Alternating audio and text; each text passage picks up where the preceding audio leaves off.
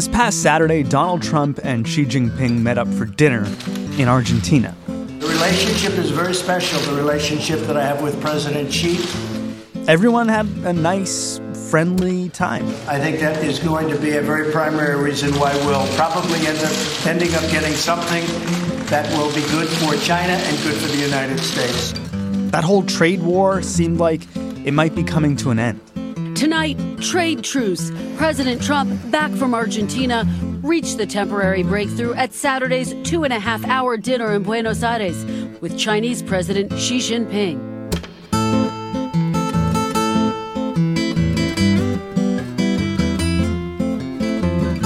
Meanwhile, in Canada, Canadian authorities arrested Chinese telecom executive Meng Wanzhou while she changed planes at Vancouver Airport. the chief financial officer of Huawei, one of the biggest companies in China, was arrested. And guess who asked for her arrest? The Trump administration's Justice Department requested the arrest and extradition to the U.S., action typically reserved for drug lords and arms dealers, not corporate executives. So much for a nice, friendly time.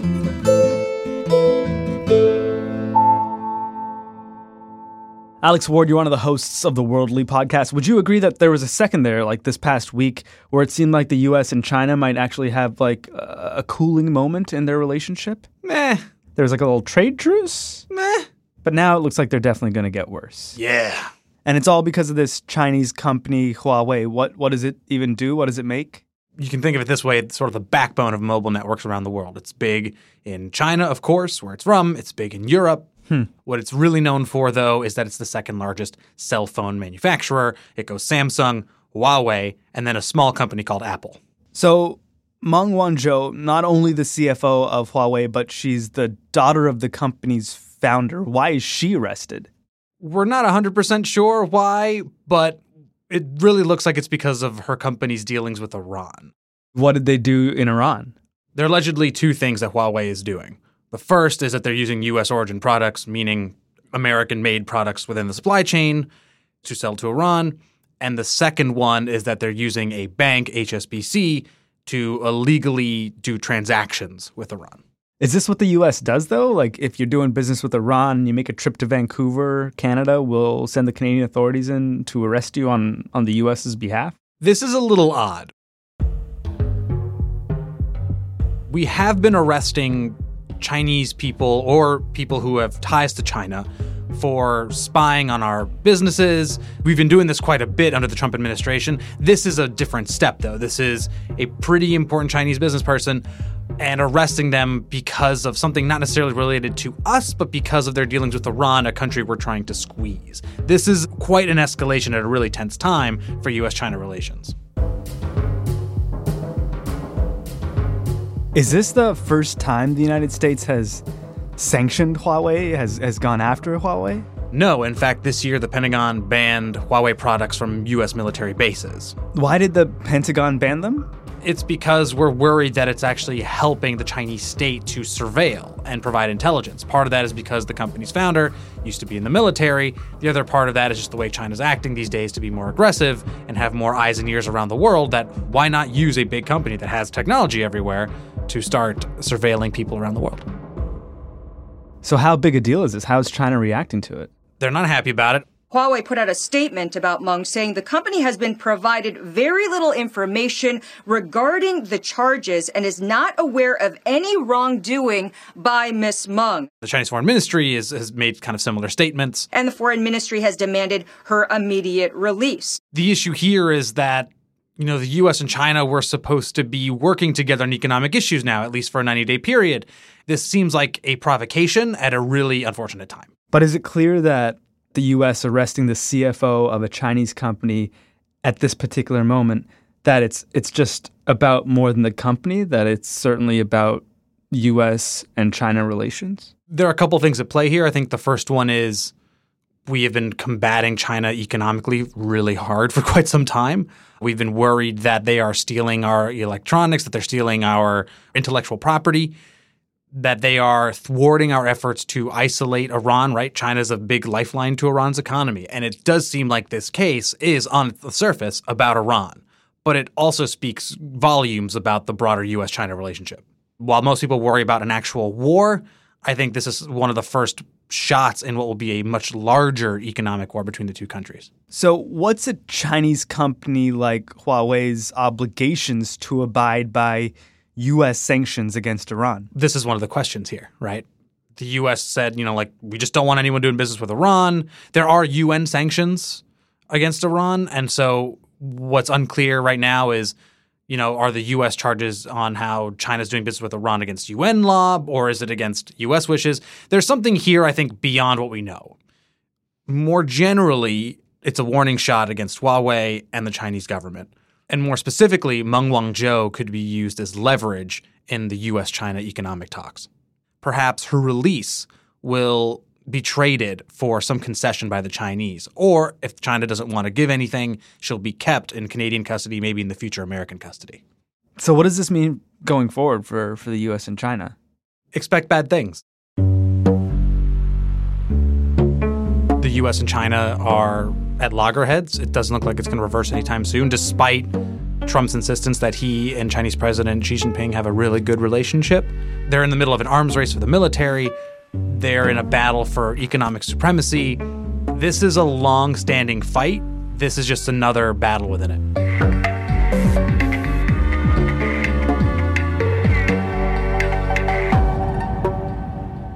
If this is all starting to feel like a Cold War to you, you're not alone. That's next on Today Explained.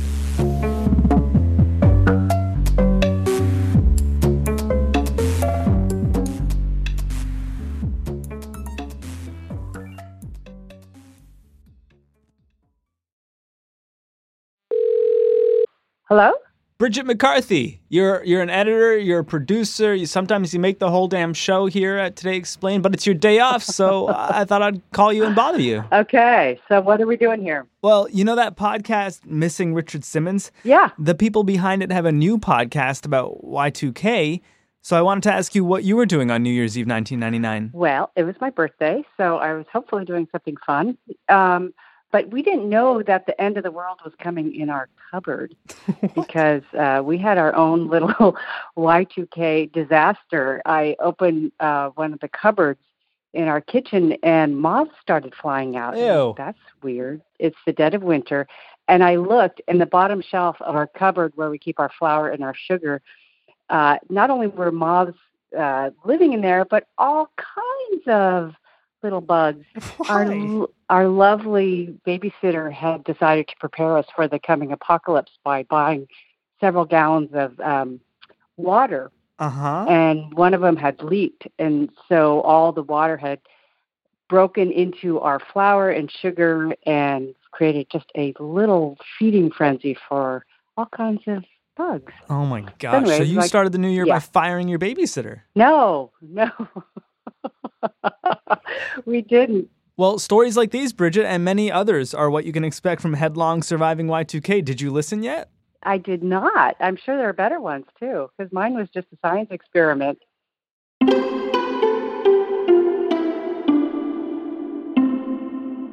Alex, was this move to arrest Meng Wanzhou sort of haphazard or strategic for Trump? I think it's a small part of the anti-Iran strategy, but I think it's a big part of the pushback on China. So let's put this arrest in context. What other kinds of aggressive stuff has Trump been doing in China? The big one is the trade war. The U.S. has put tariffs on at least $200 billion worth of Chinese goods. Of course. China has responded in kind. This is lifting the prices of American products. The public goal of the Trump administration here is that we're just trying to close the trade deficit. We're trying to make it so China works better with us on the economy, effectively, doesn't steal our intellectual property, allows access to American companies into its market, that kind of stuff. But I've talked to people within the Trump administration, and 3 sources have told me in the past that the actual goal of this administration is to completely tank China's economy. That the goal is to effectively decouple China from the center of the global supply chain. If you think of what the supply chain is, right, it is the ways in which your product gets to you, right? How it's made, how it's shipped, et cetera, et cetera. China is a massive venue for this, right? They have tons of minerals to turn into products. They have a great ability to export products. The future of their economy relies on this, effectively.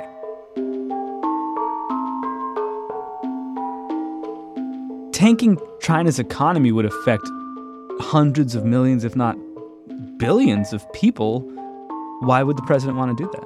From people who have told me within the administration, it's about short-term pain for long-term gain. So if companies choose to leave China, go elsewhere in Asia or elsewhere in the world, yes, that tanks China's economy, and one of two things kind of happen. One is it reverses course and becomes more democratic, and yay, that's good. Or two, a bad force for American workers is gone, and that's also worth it too. In the Trump administration's mind, they've been screwing with our economy for years, stealing our intellectual property, not allowing access of our companies into its market, as they would say, stealing American jobs because Chinese labor is inherently cheaper than American labor. And so if this screws China, why not? Is it working, this plan to sort of tank the Chinese economy slowly? We've already got, billions and billions of dollars of tariffs, right? Is any of that doing anything? Yes and no. No in the sense that our trade imbalance is getting worse, right? Our products are more expensive because of the tariffs. Yes, in the sense that there are worries within China that their economy is struggling. There are companies that are pulling some of their business out. Some of their products are becoming a lot more expensive.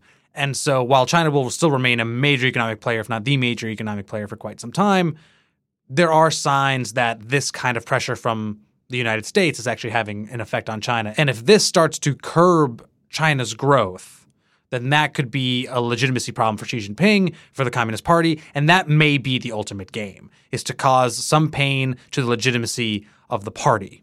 Is it possible that that's what the U.S. is going for? So Jim Lewis of the Center for Strategic International Studies think tank here, he used to work on Chinese commerce and security for the government, and he told me that this was a warning shot to China, that they are on notice, not only for their Iran stuff, but for the way Huawei conducts its business, for the way the Chinese government basically supports all of their state-run companies. I think this was somewhat of an opportunity because she happened to be in an area where, American friends could nab her. But Lewis also put it to me this way. You don't want American executives going to China anytime soon because they could also be nabbed, and who knows for what. So this is an escalation. We're now at a point where Tim Cook or Mark Zuckerberg or some of their subordinates right under them may not want to travel to China anytime soon. That could be a potentially big problem. What have all of these tariffs, this trade war, and now this arrest of this huge company's CFO meant for the economy of the United States, the economy of China, the world economy? No matter how the trade war is going on, our trade deficit is going up. In fact, it was $55.5 billion in October. That's the highest level in a decade.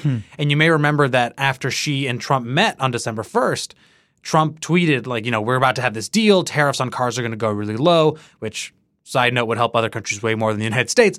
But effectively, markets rose. Dow futures chat up 500. Tell me about it. This is on a 90-day pause.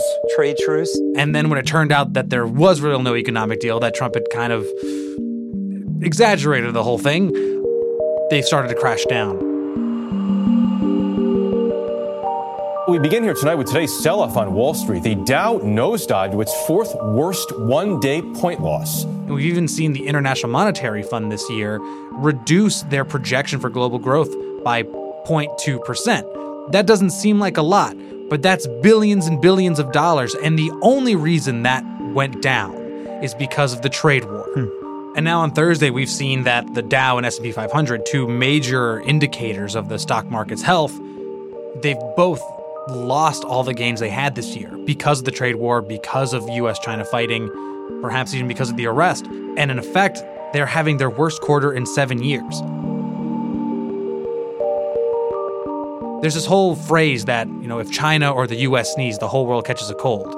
Well, we haven't really seen what it looks like when those two guys really go at each other's throats or in the middle of a brawl, because then it turns into like a rumble royale.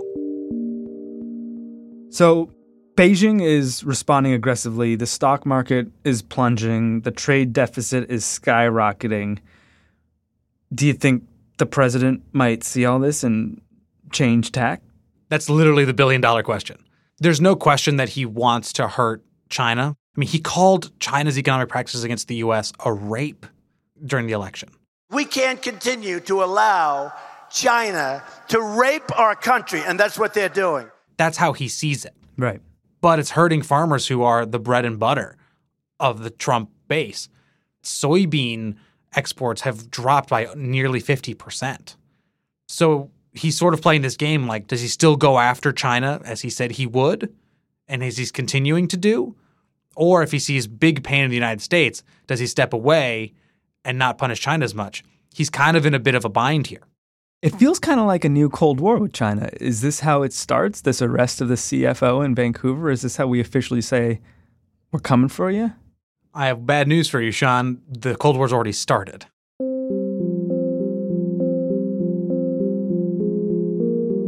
China under Xi Jinping wants to restore its global supremacy. It wants to be the economic and military power of the world. The U.S. currently is the economic and military power of the world, and it wants to stay that way. In the past, especially since the Nixon era, the U.S. has tried to curb China's rise in effect by making it a responsible stakeholder, by making it a member of the global community. However, it doesn't seem like China wants that. It doesn't necessarily want to be part of the world that the U.S. built after 1945. And Trump is really the only president so far who is not having it and is deciding to punish China for its decision. And it's doing so with the trade war. It's doing so by arresting Chinese nationals who may have ties to the intelligence service, by arresting high-level executives, and China's, of course, responding in kind with its own tariffs and other measures. We've seen Mike Pence give a major speech in which he did basically everything but call China an evil empire. We all agree that empire and aggression have no place in the Indo-Pacific. And we've seen Trump, without evidence, call China out at the UN. Regrettably, we found that China has been attempting to interfere in our upcoming 2018 election. We are in the middle of this Cold War. If you talk to some Trump administration officials, they would say, no, this isn't really competition. We're really just trying to make our statements felt. I would call bullshit on that. I don't think you start a multi-billion-dollar trade war and arrest these kinds of folks if this weren't a competition. It's very clearly one, and I think the world is starting to see it that way. But more than anyone, Meng Wanzhou is caught in the middle of it.